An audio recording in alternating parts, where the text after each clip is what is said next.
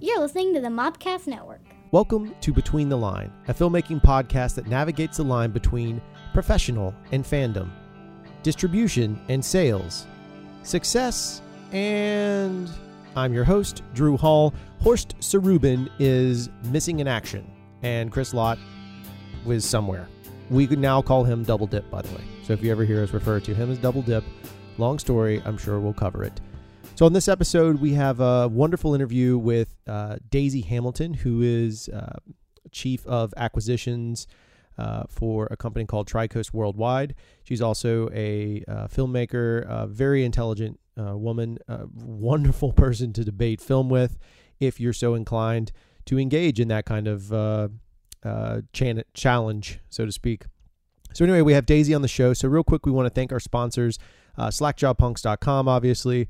We want to thank Fosco Coffee Bar that supplies us with plenty of free coffee. If you ever have a chance to check them out, you can head on over to foscocoffeebar.com, or you can hit them up at their Pensacola location. Rumor is they're going to have some food soon. We'll see how that goes. We also want to thank screenplayreaders.com, where you can get 10% off your purchase by typing in the promo code Between the Line. That's 10% off. Pretty good deal. Again, coverage is coverage. Daisy will talk a little bit about that to a degree. You always want to make sure you send a nicely prepared script when you are peddling your picture for money. In addition to that, I just wanted to give another plug to Ritter Battery. I used them this weekend on a shoot, and I'm still just floored at how good that they've done as far as repairing my batteries. All the cells were gone. They reselled them, and they're fantastic. They're not technically a sponsor, but I love them. Obviously, we want to plug Detroit Beard Collective, which, again, their product, awesome. Great bunch of guys. They're fun to listen to. Every once in a while, they'll pop onto one of the Slack Job Punks podcast. If you have a chance, listen out for those guys. They make a great product, and they care about what they're doing, and that's always a plus. So without further ado, I'm just going to go ahead and jump on in. It's a little bit of a long interview, but here is Daisy Hamilton from Tri-Coast Worldwide. Okay, so Daisy, welcome to the show. Hello. How you doing, Drew? I'm delightful as always. It's good to hear your voice. It's always a pleasure to talk to you. Likewise. All right. So I always, I kind of ramble in circles. We know that about me, and and you and I have had a working relationship in the past. So just kind of getting into it, could you give me kind of a brief overview? You don't have to touch. I know you do a lot of stuff, but can you kind of give me an overview of your day-to-day, what your day-to-day might be, just kind of to help set the stage? Yeah, totally. So I handle acquisitions for Tri-Coast Worldwide, and I also do business development. So if I'm not at a festival or a market, I am reading scripts, I am watching movies, I am looking for movies going into production, looking at directors that I'm fond of, what they're making, writers, great writers. So I'm seeking out gems, so to speak, and then I'm doing a lot of viewing. Yeah. So you're Go ahead. One thing I left out. So when I see a film that I like, then I go after it. So then I'm building a strategy. I'm generating estimates on the film for its world sales.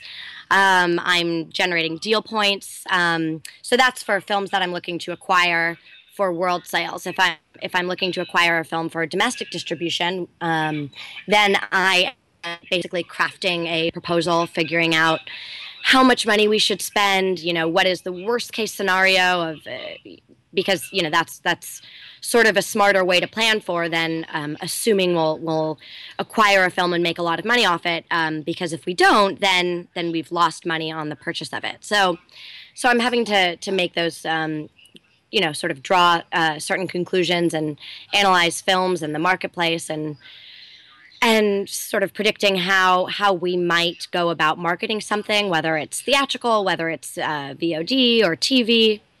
So yeah, that's sort of what I'm doing. So kind of broad, I know. No, it's good. But I mean, so obviously you interact with a variety of levels of producers, and I assume even independent filmmakers in general, maybe just director producers and whatnot. I mean, do you ever find yourself in a spot where you see the potential, but it just it's not going to do something, and you kind of have to do you find yourself in that tough spot?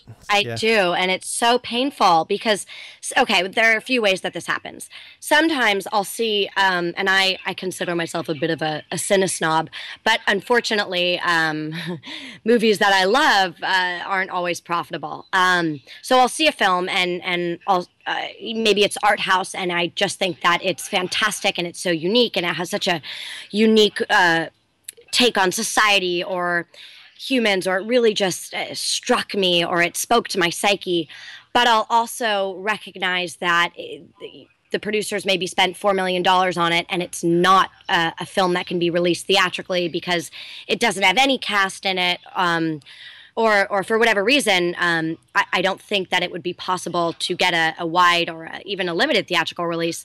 Then I'm looking at a $4 million film that can't possibly make its money back in the marketplace at this time, because you won't make that money back from TV sales, or, it doesn't have the potential to play on TV, because to get a sort of premiere TV release, it's a very specific type of movie. So for those sort of unique, independent art house types, they don't really have their place on first run TV. I mean, there used to be Sundance Channel and IFC, but IFC has sort of become more based around genre films. So then it falls into this sort of gray area of, it's a fantastic film that I absolutely don't see any revenue stream for, which it's really sad. It's very hard to watch. Or I'll see a film that is really good. The story is fantastic, but it just falls short of where it needs to be, and to sort of bump it up to a more marketable or commercial place would be difficult to do. So I see that all the time. Or I'll see a film that I love, but there's one lead actor that is just horrible, and really every time they're on screen, they take you out of it, and they remind you that you're watching a film, and that can be really painful because it sort of does a disjustice, or it really hurts the film overall. Well, that's hard because you can sort of blame the actor, or you have to look at the director not being able to recognize that on set and sort of compensate for that. And so it surprises me when that happens. It also surprises me that some films get made. It makes me really sad when I see a $5 million film get made and there's no cast in it. And I just wonder, how did anyone let this happen in a market that's unfortunately so driven by cast these days, which I wish weren't the case, because there's some really great films out there. But it's just it's a hard reality of this market. So to make a film at that budget and not have cast, it really shocks me. No, I totally get. I mean, it's the same thing. We've talked about on the podcast some, is that one of the great challenges that you come to the realization of, and which this will lead to a question, which is that, you do find you have this sort of art versus commerce that exists, and that you often, as the writer, director, or producer, whoever it may be, you have to consider the notion that cast sells movies. It doesn't matter how great your crew is, no matter how much you love them and they've done everything and given everything. Sometimes you get lucky. You make a Blair Witch, you go down that path, but the majority of cases, profitable films are those that have, a strong cast in them and kind of put that piece together. So I just wanted to kind of reinforce and maybe get your thoughts on, do you think that, because you're on the front lines of this, you're either the beginning of the production process or post production, mm-hmm. Is there a real discrepancy in this art versus commerce sort of mentality that's unfolding? What do you mean by discrepancy? Well, I mean, so for example, I met a gentleman the other day that was, I had a conversation with a guy was a former executive for a pretty big studio. And one of the things that he was bringing up was, look, we were talking about writing, and he was like, you can either write art-driven pieces that maybe are non-narrative and follow this certain direction, or you can write for what is going to sell that follows a sort of a beat sheet, knowing that you've written for a certain actor in mind or a level of actor in mind. Do you find that to be the case? Like, is there a difference between like the art house film? What's the chances of seeing an art house film be successful versus that of like a slightly more commercial film with bigger names in it? Is kind of where I'm coming from. Well, I think that there's less risk in the safer films when you have actors, because even if it's bad, we've all seen those studio films that have the right actors and they seem to just sort of make their money back, or at least definitely in ancillaries like home entertainment, DVD, VOD, all of that, even though it's a bad film. If you do the same with an art film and it's bad, you're not going to make a dollar back. You might not even get distribution at all anywhere, or even sales. It's way higher risk, but there are art films that that can do well and pop. So the sort of way that works is it's a true festival route thing. So my favorite film of all time is one of them at least is a film called Festin, or the English title was Celebration. It was Winterberg, but it's so fantastic. But you have these festivals that are tastemakers. So even just getting accepted to a festival changes everything. You're suddenly not pushing that snowball up the hill. It's quickly accelerating down, so to speak, because just to get into one of those festivals, you get a stamp of approval on in the world of art house or highbrow. That is sort of the most important stamp of approval to be had. So once, if you make that art film, it's a lot harder to do, and you need to just be really good. What I would say is, if somebody is looking to be that artistic type of director or producer or writer, start with things that are less risky, and because you need to get yourself into a position where this is what you're doing on a daily basis. This is how you're making money. It's not that you have a 9 to 5 and you're writing scripts after work, because then it's just a different lifestyle. But if you can get yourself into a position where you're employed by cinema, then you start making things that have the commercial appeal, and then you're in a position where you can make more artistic things, because people will read your scripts, because you've made films, you've written them or you've directed them that have gotten distribution. Like in the case with you and I love your work, and I'm so excited to read anything that you send me, or to try to see what we can do together. So you could send me whatever, and I would definitely read it because of the relationship we have. Whereas if I didn't know you and you said, here's this really artistic film, how do I know, what's the trust factor there? To basically what I'm saying is, to be able to pull off an artistic film, you need to make a name for yourself in the artistic arena first. And so maybe you don't want to do that with feature films. Do it with a short. Get a short that goes to Sundance. Then people will take you seriously. So it's just about getting the chops, I believe. No, and it's great to hear, because it's the exact same thing that this gentleman was mentioning to me, was the exact process of, if you want to do art house, prove yourself first, and make your commercial pictures and go backwards, kind of thing. Exactly. So in doing that, though, let me jump back and use that as a bizarre segue to say, kind of, can you give me a history of where you came from? Because you didn't you graduate from NYU? Is that correct? I did. So let's go back in time a bit and revisit just a couple of years, and let's just revisit your history. Do you mind talking about it? Yeah, not at all. So I have grown up in the film industry. My parents started their company 30 years ago, and so I've just always worked for them, every summer in high school. And then when I went to NYU, I initially thought that I wanted to be an actress. So I was at Tisch. And then my first summer, I went to Cannes with them, and it was sort of like, yeah, I'll intern at the festival market, but maybe it'll be a vacation. Who really knows? And I went in my first day, and I just loved it. Everyone was speaking this foreign language of the business of film, and I knew it because it's all I had at the dinner table all my life. So I really left that summer thinking, okay, this is what I want to do. It's not acting. I'm definitely more of I want to get my hands involved way more in the making and the selling. And I loved so much the foreign aspect. I love having partners that we work with around the world and seeing what films can travel across seas and what films don't. And just having that sort of international aspect to my life that I found that I really, really liked and I thrived in.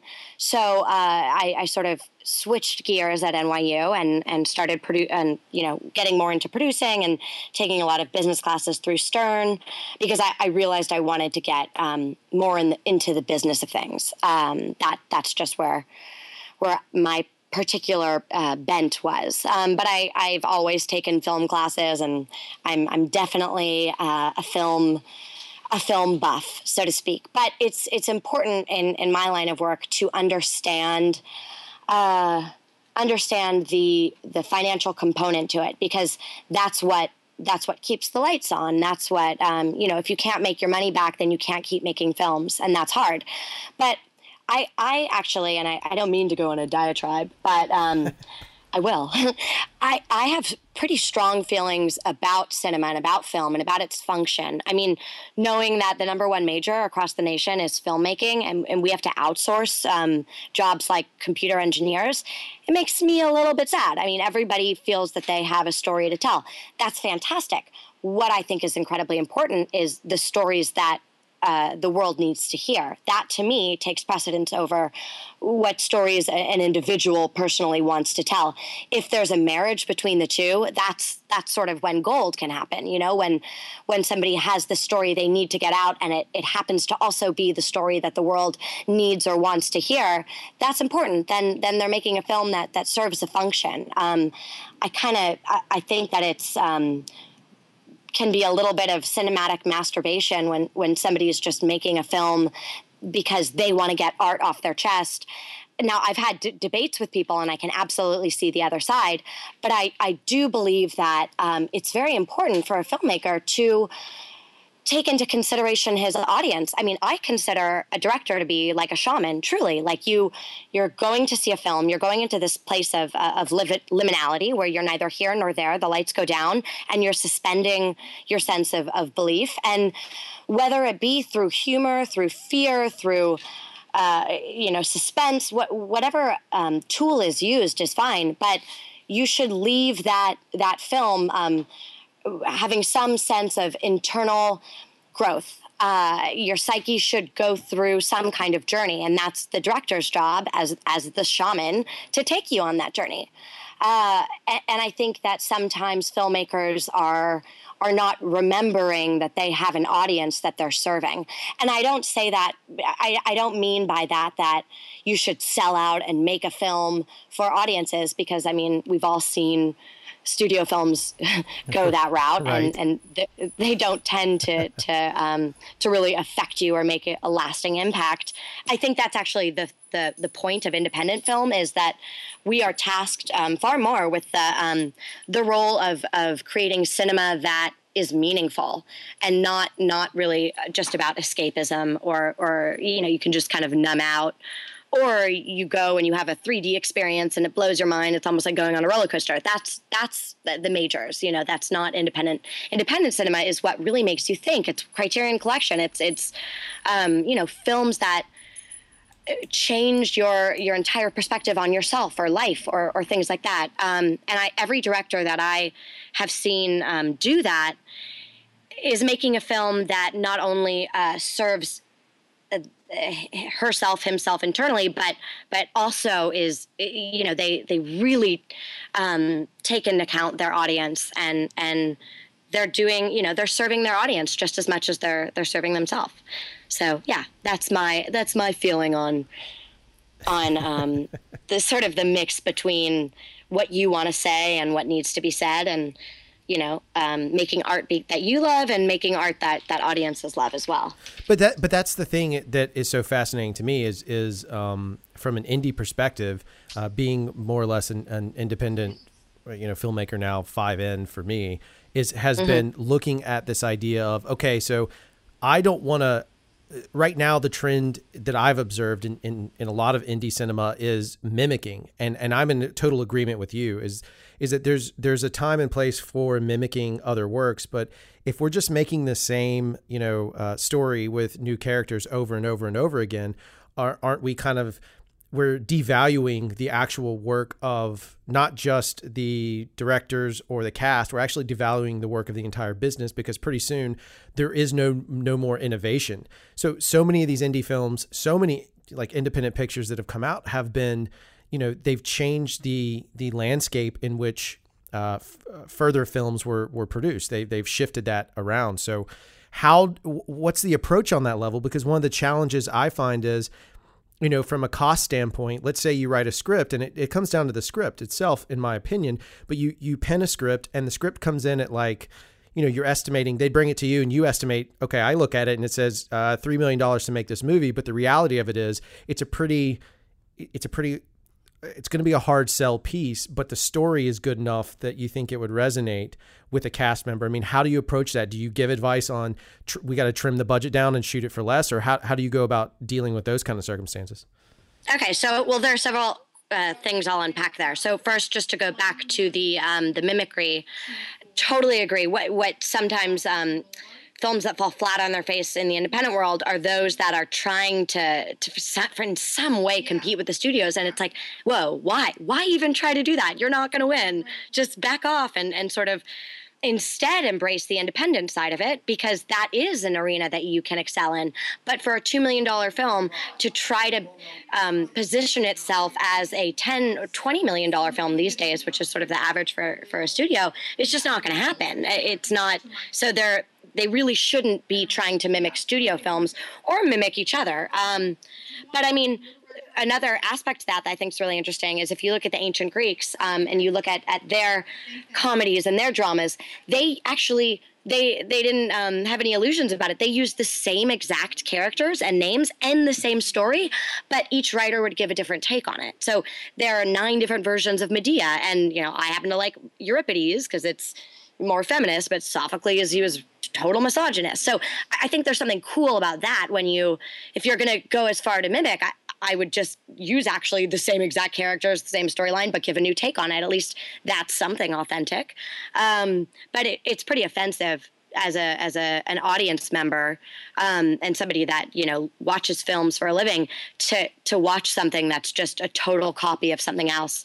I mean, it's an absolute waste of my time and everyone's time. And as a consumer, I'm insulted when I pay money and I'm asked to sit through something that I've already paid for a week before, and then I get mad at the distributor for somehow tricking me in the marketing side of it. But in terms of what you're saying about when you're budgeting out a film and it comes in at $2 million and it's a more unique film, but maybe if you cast it correctly, I think there are 2 ways to go about that. There is a bit of a scary area where right now you're finding films that used to be made for $8 million, but are now getting made for $5 million and being sold at the $8 million level so that you have a profit. Because it's really important to recognize that around the world, different countries are sort of imploding because of the emergence of VOD, because of pirating, because DVD is dead. There's a lot of shifting going on right now in the international marketplace. So in order to adapt to that, budgets have had to go down. There are definitely less films being made in the independent world a year and less studio films being made, which means there are more actors available, which means you can get them at a lower price. I mean, if an actor didn't book a studio film, then he has a big mortgage to pay. She has a big, car, lots of cars, lots of, payments. So the likelihood of them jumping into an indie film is pretty high. And I've seen a lot of actors, if they like the script, they'll definitely sign on at a lower price. Maybe you give them back end points, because truly them signing on is what might allow your film to get made. Because if it's the right actor and it's at the $2 to $3 million level, or really $3 to $5 million level, you can then pre-sell the film based upon the cast. Now, obviously, pre-sales do not work with first-time directors ever at all, unless you have made a short that went to Sundance and you have all these A-list celebrities in it. Then maybe maybe we can pre-sell your film, but it won't happen with a first-time director. And understandably, why would a German distributor pay $1 million when he has absolutely no idea what the end result will be? You know, if you were to pre-buy a film that Sofia Coppola is directing, you know what kind of film you're going to get, and you absolutely want to get that film before it's finished, because then you're competing with every other German distributor. So when you know the director, when you know their taste, when you know what the end product will be, when you know that they'll make a film and deliver it, and it'll be a film that will be commercially viable, will be theatrical. Pre-sales also only happen on the theatrical level. There's no point in pre-buying a film that's set for home video or VOD. So that's a very specific route, and the packaging of it is very specific. But when I look at it, I think, okay, is this a $2 million film that can actually be made for $800,000? Because if so, let's do it that way, because then the likelihood of getting into profit and getting into profit in a relatively good time frame is a lot higher. So what we're seeing now is that with the $2 million films that were just $2 million films and have an okay cast, it's taking longer to make money back in sales, because the money is not coming in from upfront advances. It's coming in from those upfront advances that you normally used to get from around the world and would get you your budget back. They've all been chopped in half. So we're now having to wait for the film to actually go out in the UK and make money in the UK market, and then the profits come in, as opposed to what it was like 5 years ago, where you could make profit for the producers just from advances from around the world. So that's... Oh, sorry. Yeah, go on. No, it just brings up an interesting two notes on that. One, you touched on it, and I want you to come back. If I'm throwing you off, just slap me. But no, not at all. One of them is obviously you touched on the style, because then the style of a director or filmmaker or whatever producer, does that make it easier? So if you kind of have past your first film, you've proven that you can deliver a product. But is it also that, like you mentioned Sofia Coppola, when you said it, I saw exactly in my head, I saw Virgin Suicides, and I knew exactly the look that she has. Does that also help you on the sales side, is kind of having that style? And in doing that, would you suggest that short films, making these short films, would help a director find a style, so that the one day they do a feature, he or she has the ability to have their style already just translated onto a longer format? Does that make sense? Oh, yeah. Yeah. I mean, think about it. Any director that is a celebrity in his own right, like any director that you think of off the top of your head, they have a style. And so you're remembering them and their name because they have a style, like, Aronofsky, Coppola, a lot of the great directors right now have a style. I think that's so important for younger and emerging filmmakers to take the opportunity of making shorts to develop their style and to prove that they can tell a story. And that story is an enjoyable one, or a good one, or an interesting one. But it's really a platform to generate and specify style. So the more style that you have, the easier it'll be, I think. Because then when if you're going to be hired as a director, if you don't have a style, it's hard to sort of get hired to direct a film, because you don't really know what this will exactly look like at the end of the day. But if you have a style, then the likelihood of you being hired as a director is also a lot higher. Yeah, sorry, go on. In terms of the whole, if you've directed 5 films and none of them have gone theatrical, unfortunately, it's not the same thing. Unless one of them has massively made profit on VOD or home video. If you've made a film, and even if it didn't make profit, if it's gone theatrical, that is very helpful then for pre-sales. That's the one note I'll add. No, but which is an interesting one to be in, because pre-Convergence, I had done. I'm using myself as the person we can punch.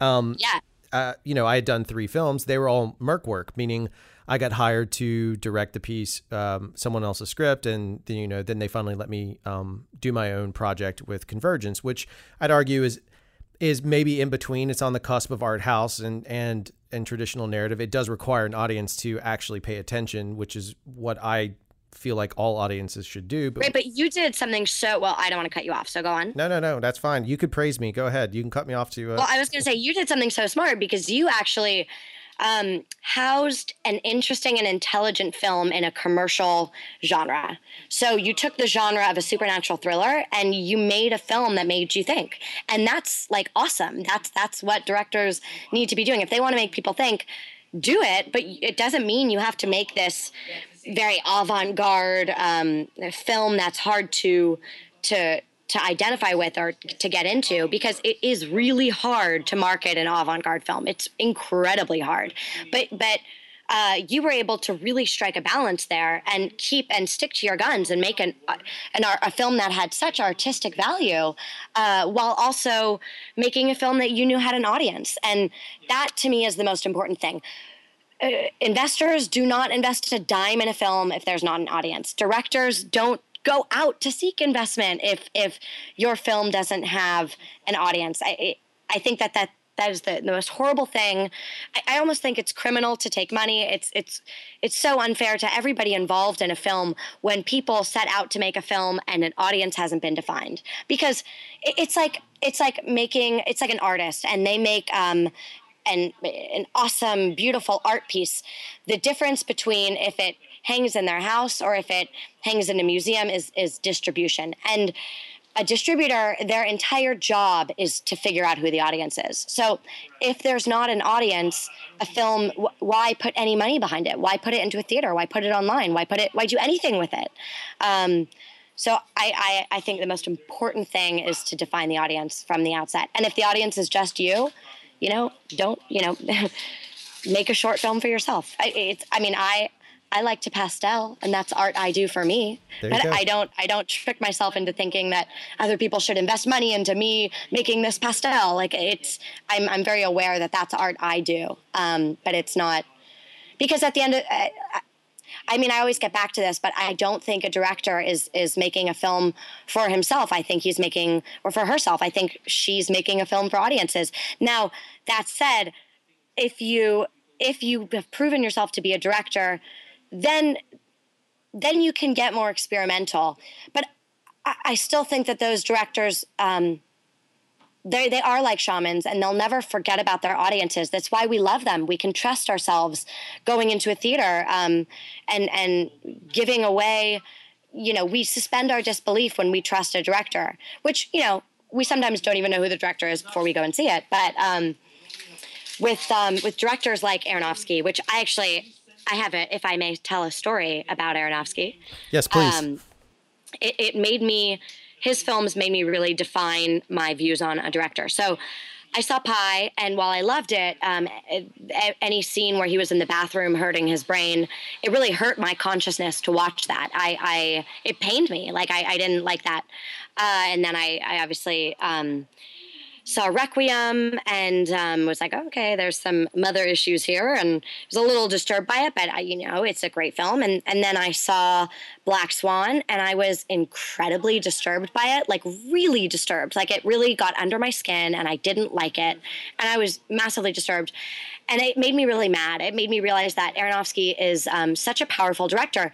Does he know the effect that he's having on the audience is, on a viewer's psyche? And is he taking that seriously? Is he really, because he's so powerful, he has an obligation to really put thought and feeling and sensitivity into the ride he's taking the viewer on. And he ought to know how powerful his symbols are before using them, or else, he could have a sort of toxic effect on the viewer if he's not careful.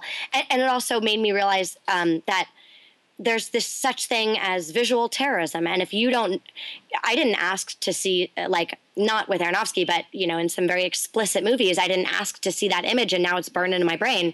But to go back to Aronofsky, I then saw The Fountain, and I was like blown away. And I thought, wow, this is an incredibly deep and esoteric director that actually does know what he was doing. So it made me go back to Black Swan, and it made me realize Okay, Daisy, I probably have an incredible attachment to this Natalie Portman's character and this need for perfection, and I can relate to it, and that's why it got under my skin.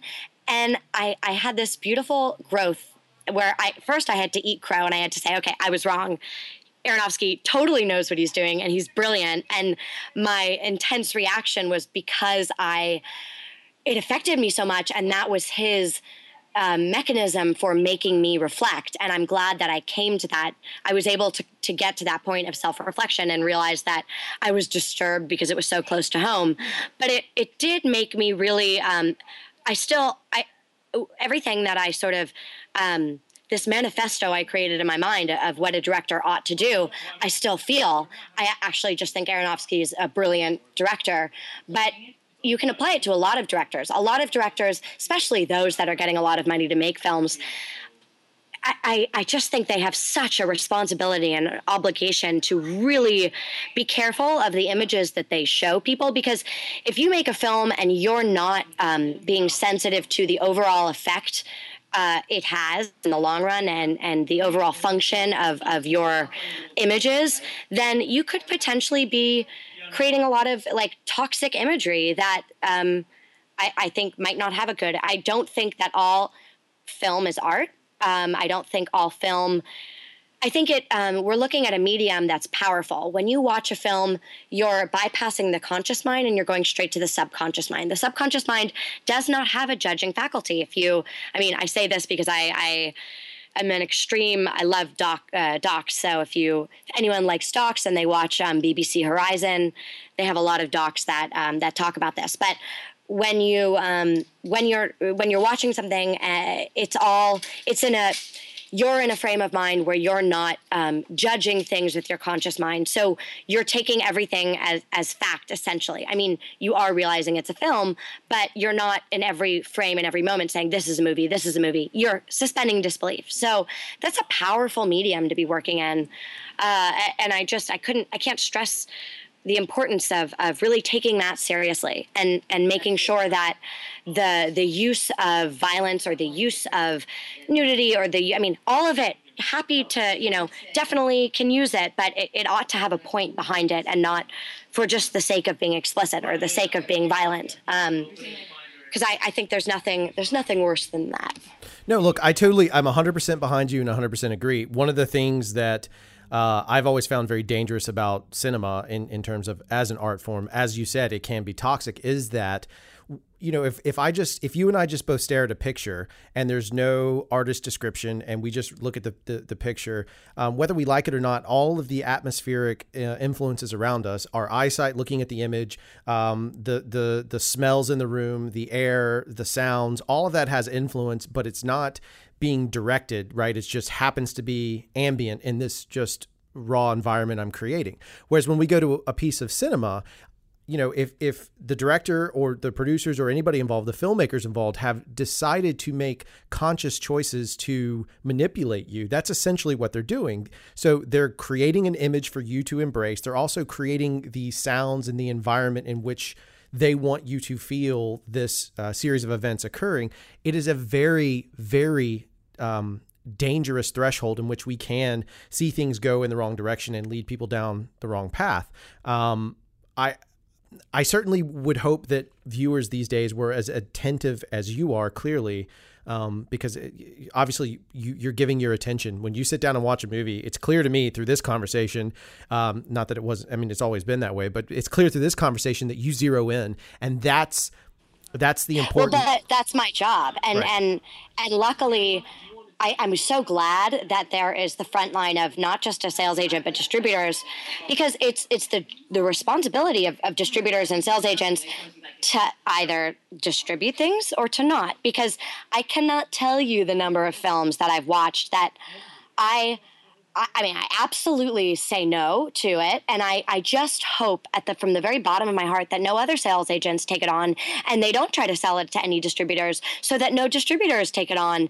Because luckily there are all these gatekeepers, because there are so many films that are made that are incredibly dangerous and toxic and are either either what they're trying to say or the things that they're pushing or the way that they're manipulating people. I mean, it's dangerous. It's propaganda. It's violent. It's this. It's that. It's sexist. There's so many ways that you can get. As good as cinema can be, it's exactly as bad as it can be.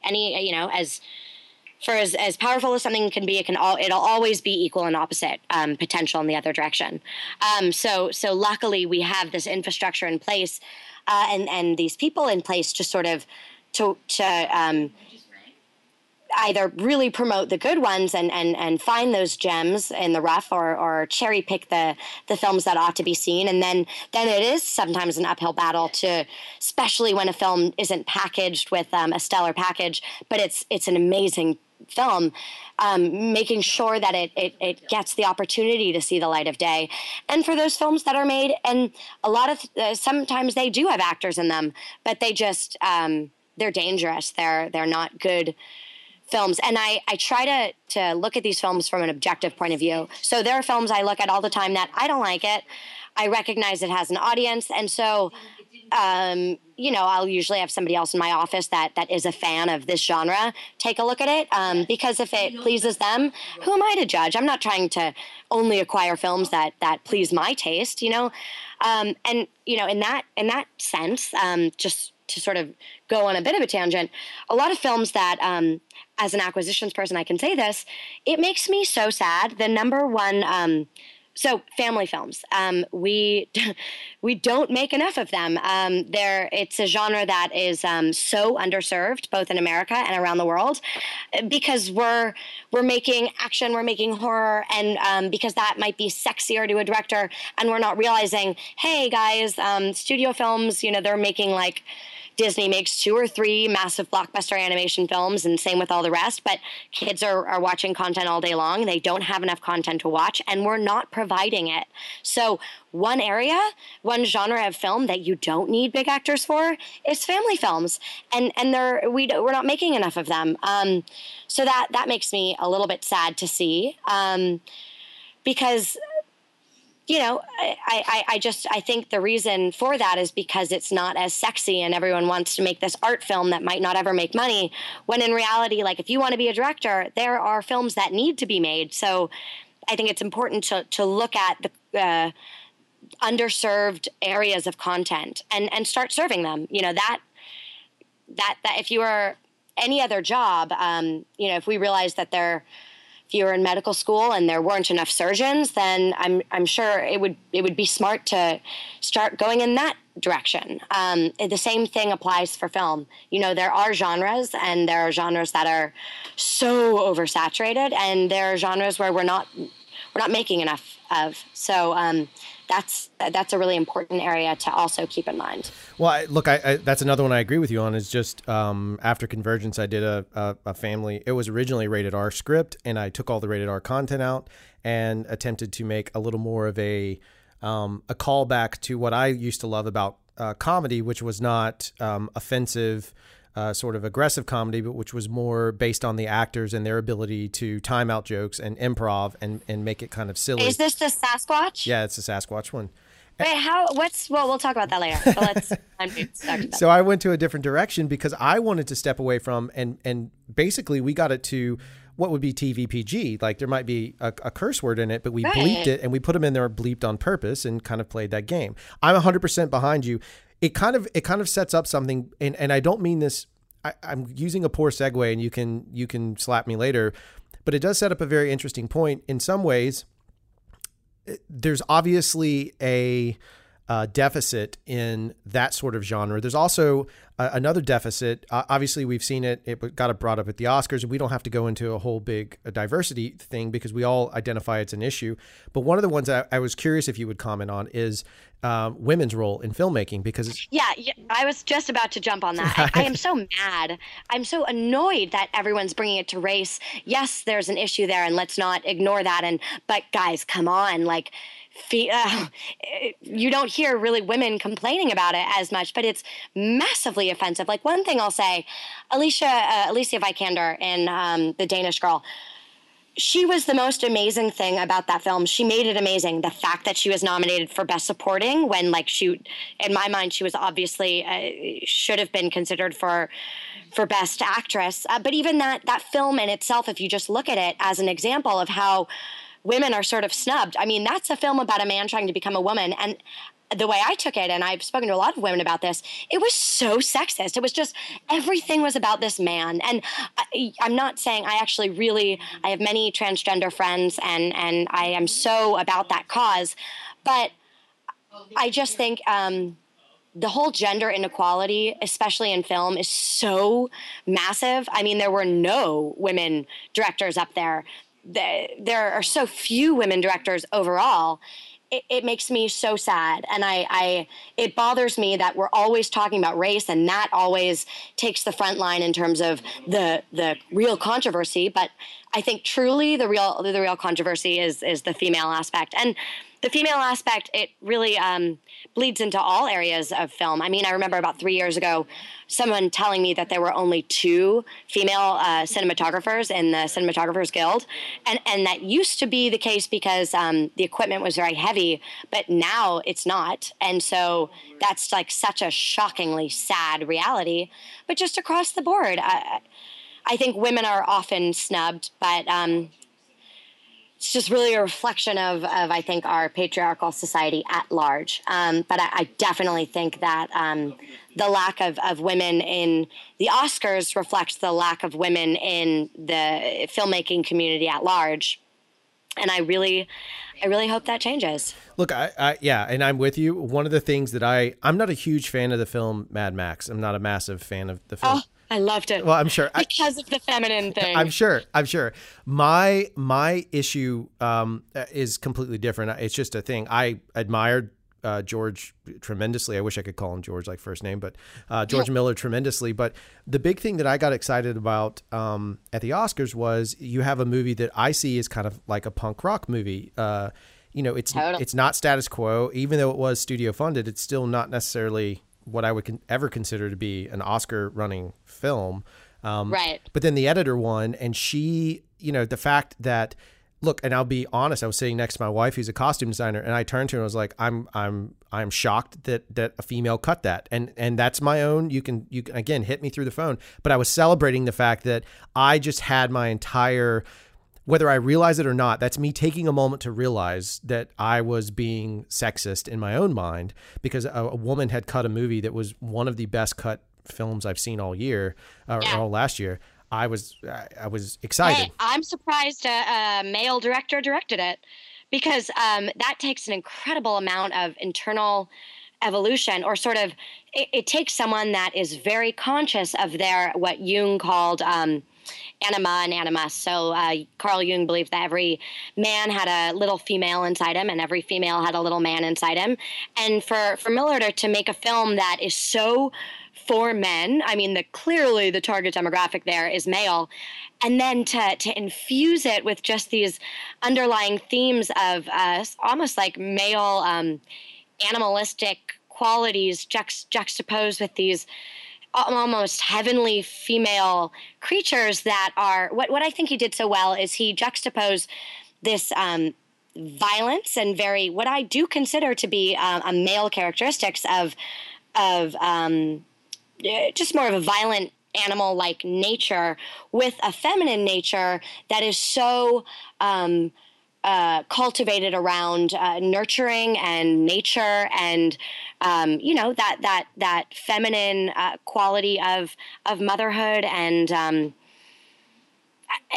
when I say masculine, maybe I should use the word masculine and feminine because I think it's just as important for every man to have a feminine side and every woman to have a masculine side. So to me, it was such a beautiful blend of masculine and feminine, and maybe it went overboard in its sort of love of women, but I think that's necessary because we all know that it's not really a popular thing to sort of do to really point out the sort of or idolize or set in a good light that sort of feminine nurturing qualities. So to do it in a film that is so geared towards men, and also satisfy the taste of just being like the one thing I can say about that film is like, wow, talk about high voltage. Like I was on the edge of my seat the entire time. So that was, I just thought that was so cool to use that kind of platform to also say something good about feminine nature. I thought was like, I respected it so much. Yeah. No, I'm totally with you. And I like I said, we could go on a huge debate back and forth on the attributes of that, and which I think is good. That's what it should do. But to do it in a film for women, it wouldn't have been as meaningful. No, it wouldn't have worked. It actually wouldn't have worked at all because you wouldn't have suckered the misogynist into the room. Right. And women, they know this. You know, I wouldn't be saying anything new to them. Right. It's not us that need to hear it. Right. Is exactly right. So I'm shifting gears because I can't find a better segue. Let's talk about a while back I came across a video and saw some technology and again I'm sure there's all kinds of nice little NDAs involved and whatnot, but can we talk about Babylon for a moment? Like we can. It's one of the coolest things ever. Yeah, so it's Babylon, like Tower of Babel on. And basically there's a story behind it. So my parents were at Cannes about 10 years ago, and they realized that the language component it's a really nasty barrier that everyone in the film industry has to overcome, which is the truth that, you know, if you have a film and you want to sell it in Germany, it needs to be dubbed into German. Now, if you look at dubbing, the whole entire industry, it hasn't changed since the beginning of cinema. It is one of the only areas of film that has not had any technological advancements to it. Seriously, literally doing it the same way that we've done since the early 1900s. Wow. So they hired a bunch of amazing technologists that had many patents under their belt to create a technology to solve this issue. Now, they got an amazing patent back then, and the technologists did a lot of work, but on the visual side, it needed to sort of be advanced. There were a lot of advancements that needed to be made. So cut to 10 years later, right now, I sort of came across Babel. And I looked at our patent and realized that Samsung, Apple, IBM, they were all citing our patent. So I was like, hey, maybe there's something here. I realized I haven't explained what Babylon does. Basically, Babylon is a hardware, software technology that can capture a person's unique vocal fingerprint. So your voice is totally unique to you. Nobody has your vocal cords or uses them like you do. So what Babylon does is it captures the various elements that make up your speech, both the inside of your throat, how fast your glottal tick is ticking, how your tongue is moving. Also on the visual side, how your mouth is moving, you know, how round your mouth is when you say ooh, all of these elements. And we capture it without microphones. We capture it using very proprietary technology that we share exclusively with the government.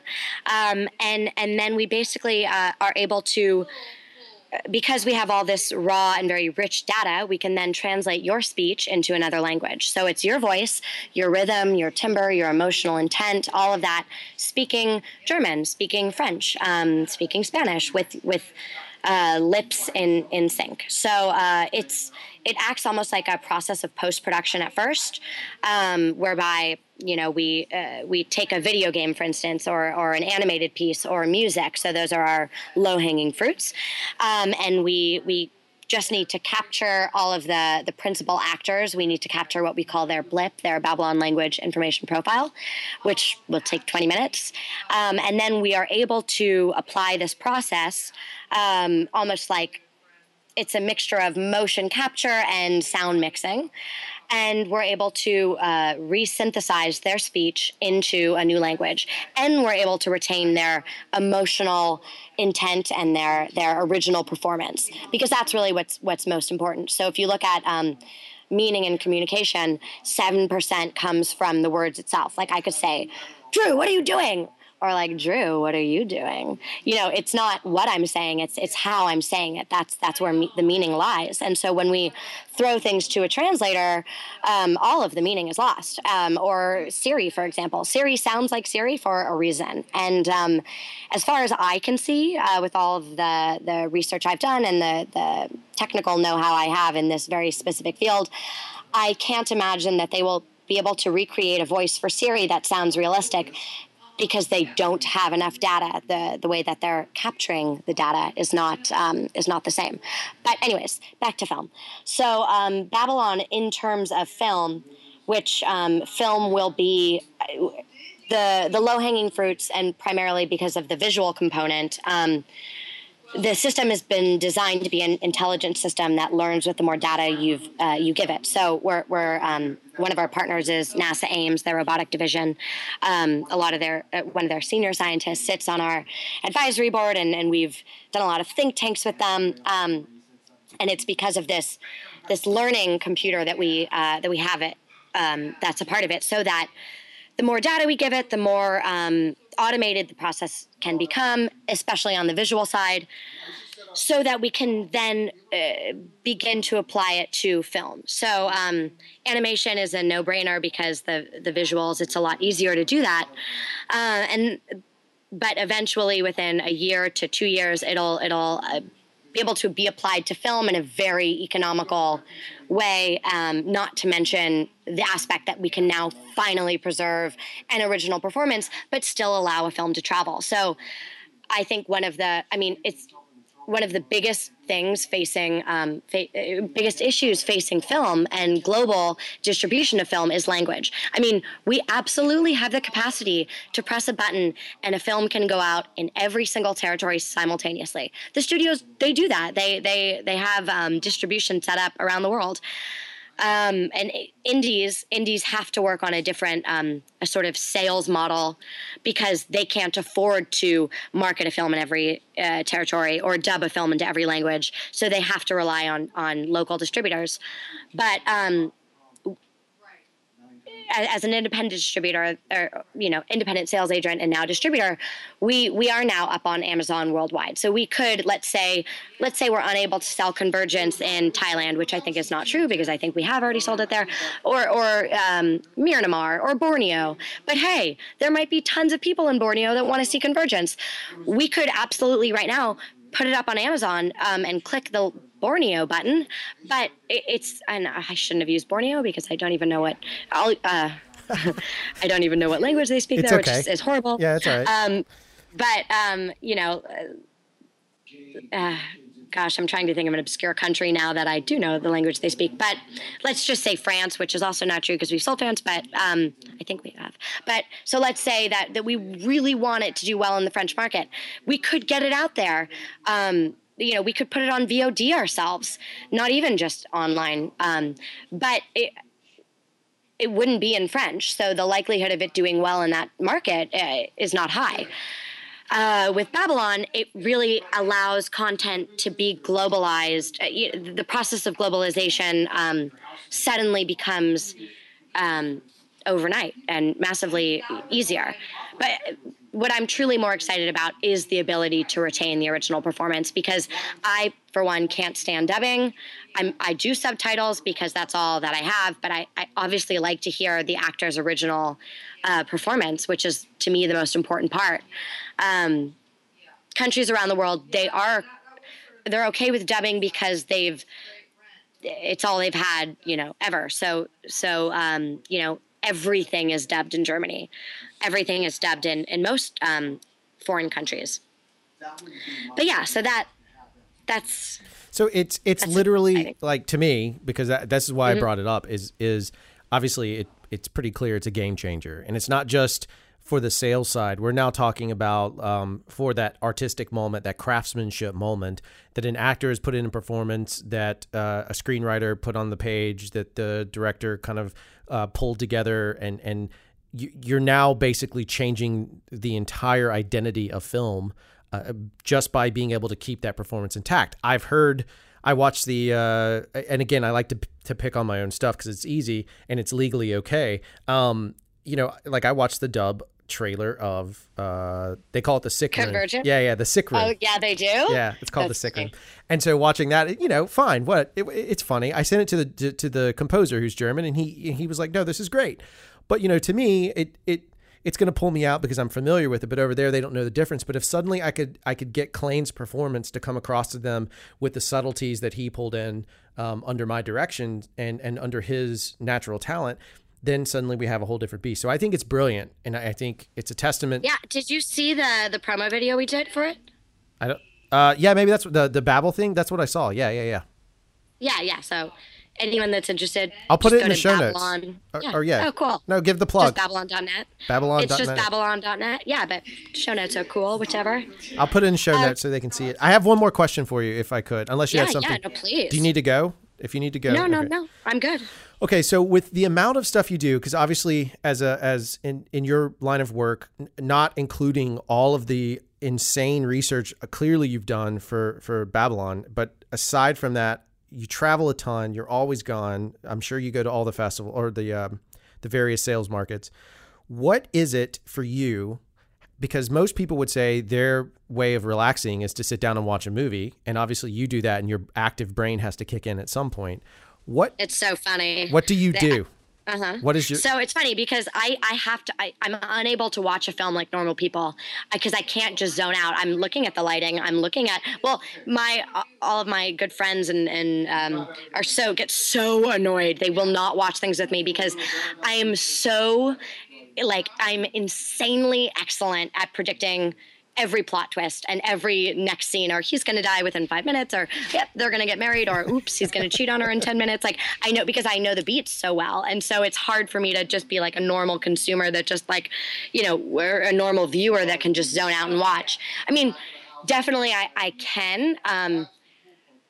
But I guess I actually can never turn on that analytical component when watching a film. It's just too part of my makeup now.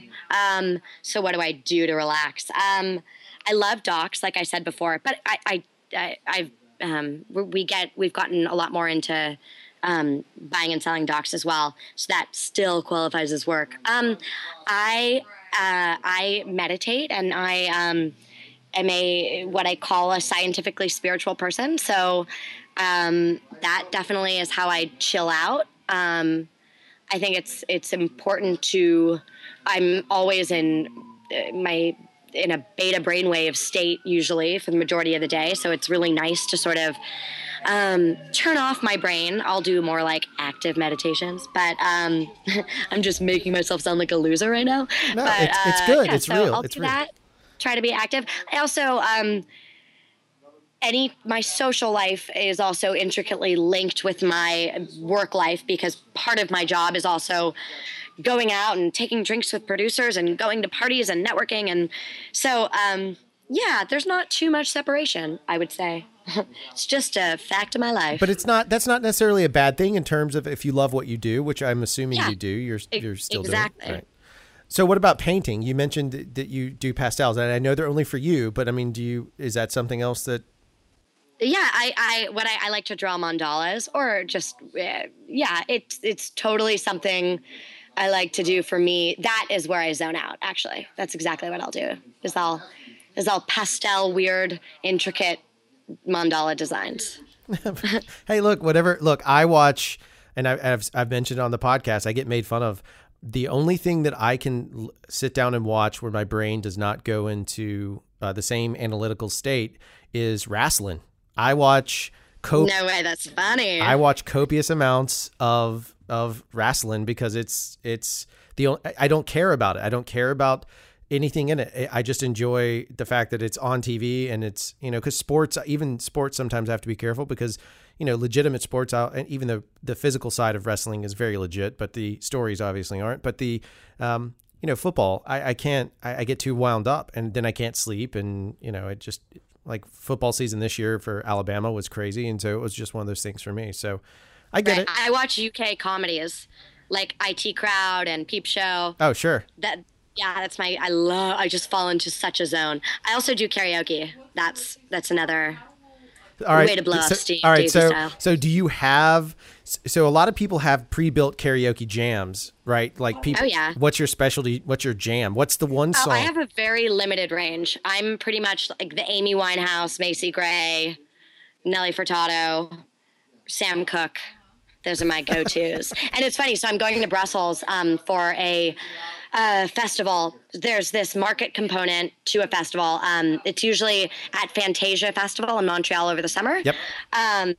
There's this market component called Frontiers, which is like so cool. I love those guys so much. So they're flying me out to Brussels, and I basically get pitched like 10 of the most awesome projects that they've sort of picked which ones are the best, and I really trust their taste, and they're at various stages of development and packaging and all that. But so at every market, at every festival that Frontiers and Fantasia are a part of, they host a karaoke night. So it's actually, the reason I do karaoke is like mainly because I know that I'm always going to have to go to these karaoke parties as a part of business, and I have to constantly have new material. So now I have to go to my like corner dive bar to like practice songs on these old men to see if they like it, so I can take new material to Brussels. Yeah.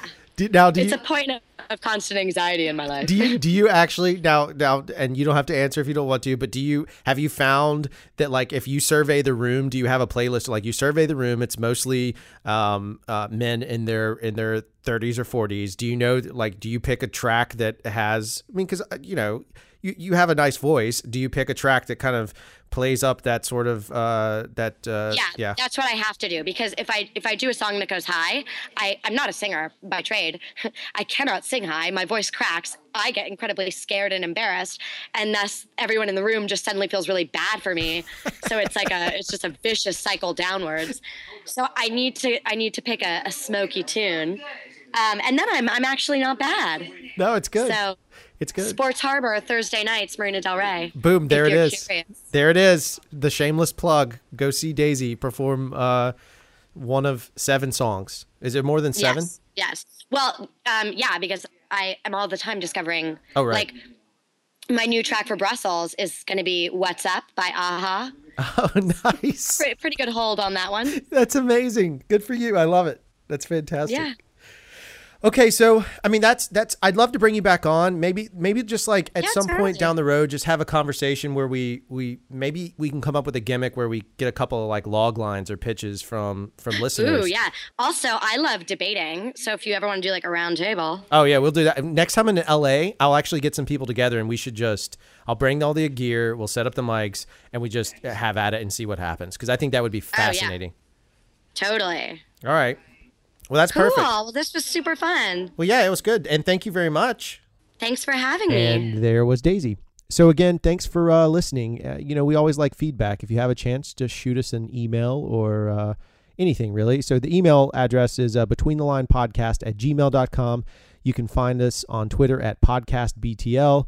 You can find us on Facebook, Between the Line Podcast.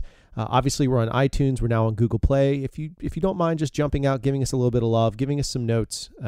We like notes. Notes are good. Feel free to shoot us any kind of information or throw us a nice review and give us a high five.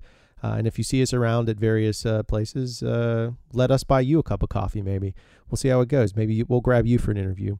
So thanks for listening. And next week, hopefully Horst is back or I get another guest host. Maybe we'll have a guest host. Guest, whatever. You get the point. So I'm going to roll out. Until then, stay frosty, stay sharp, cut. Thank you for listening to the Mopcast Network.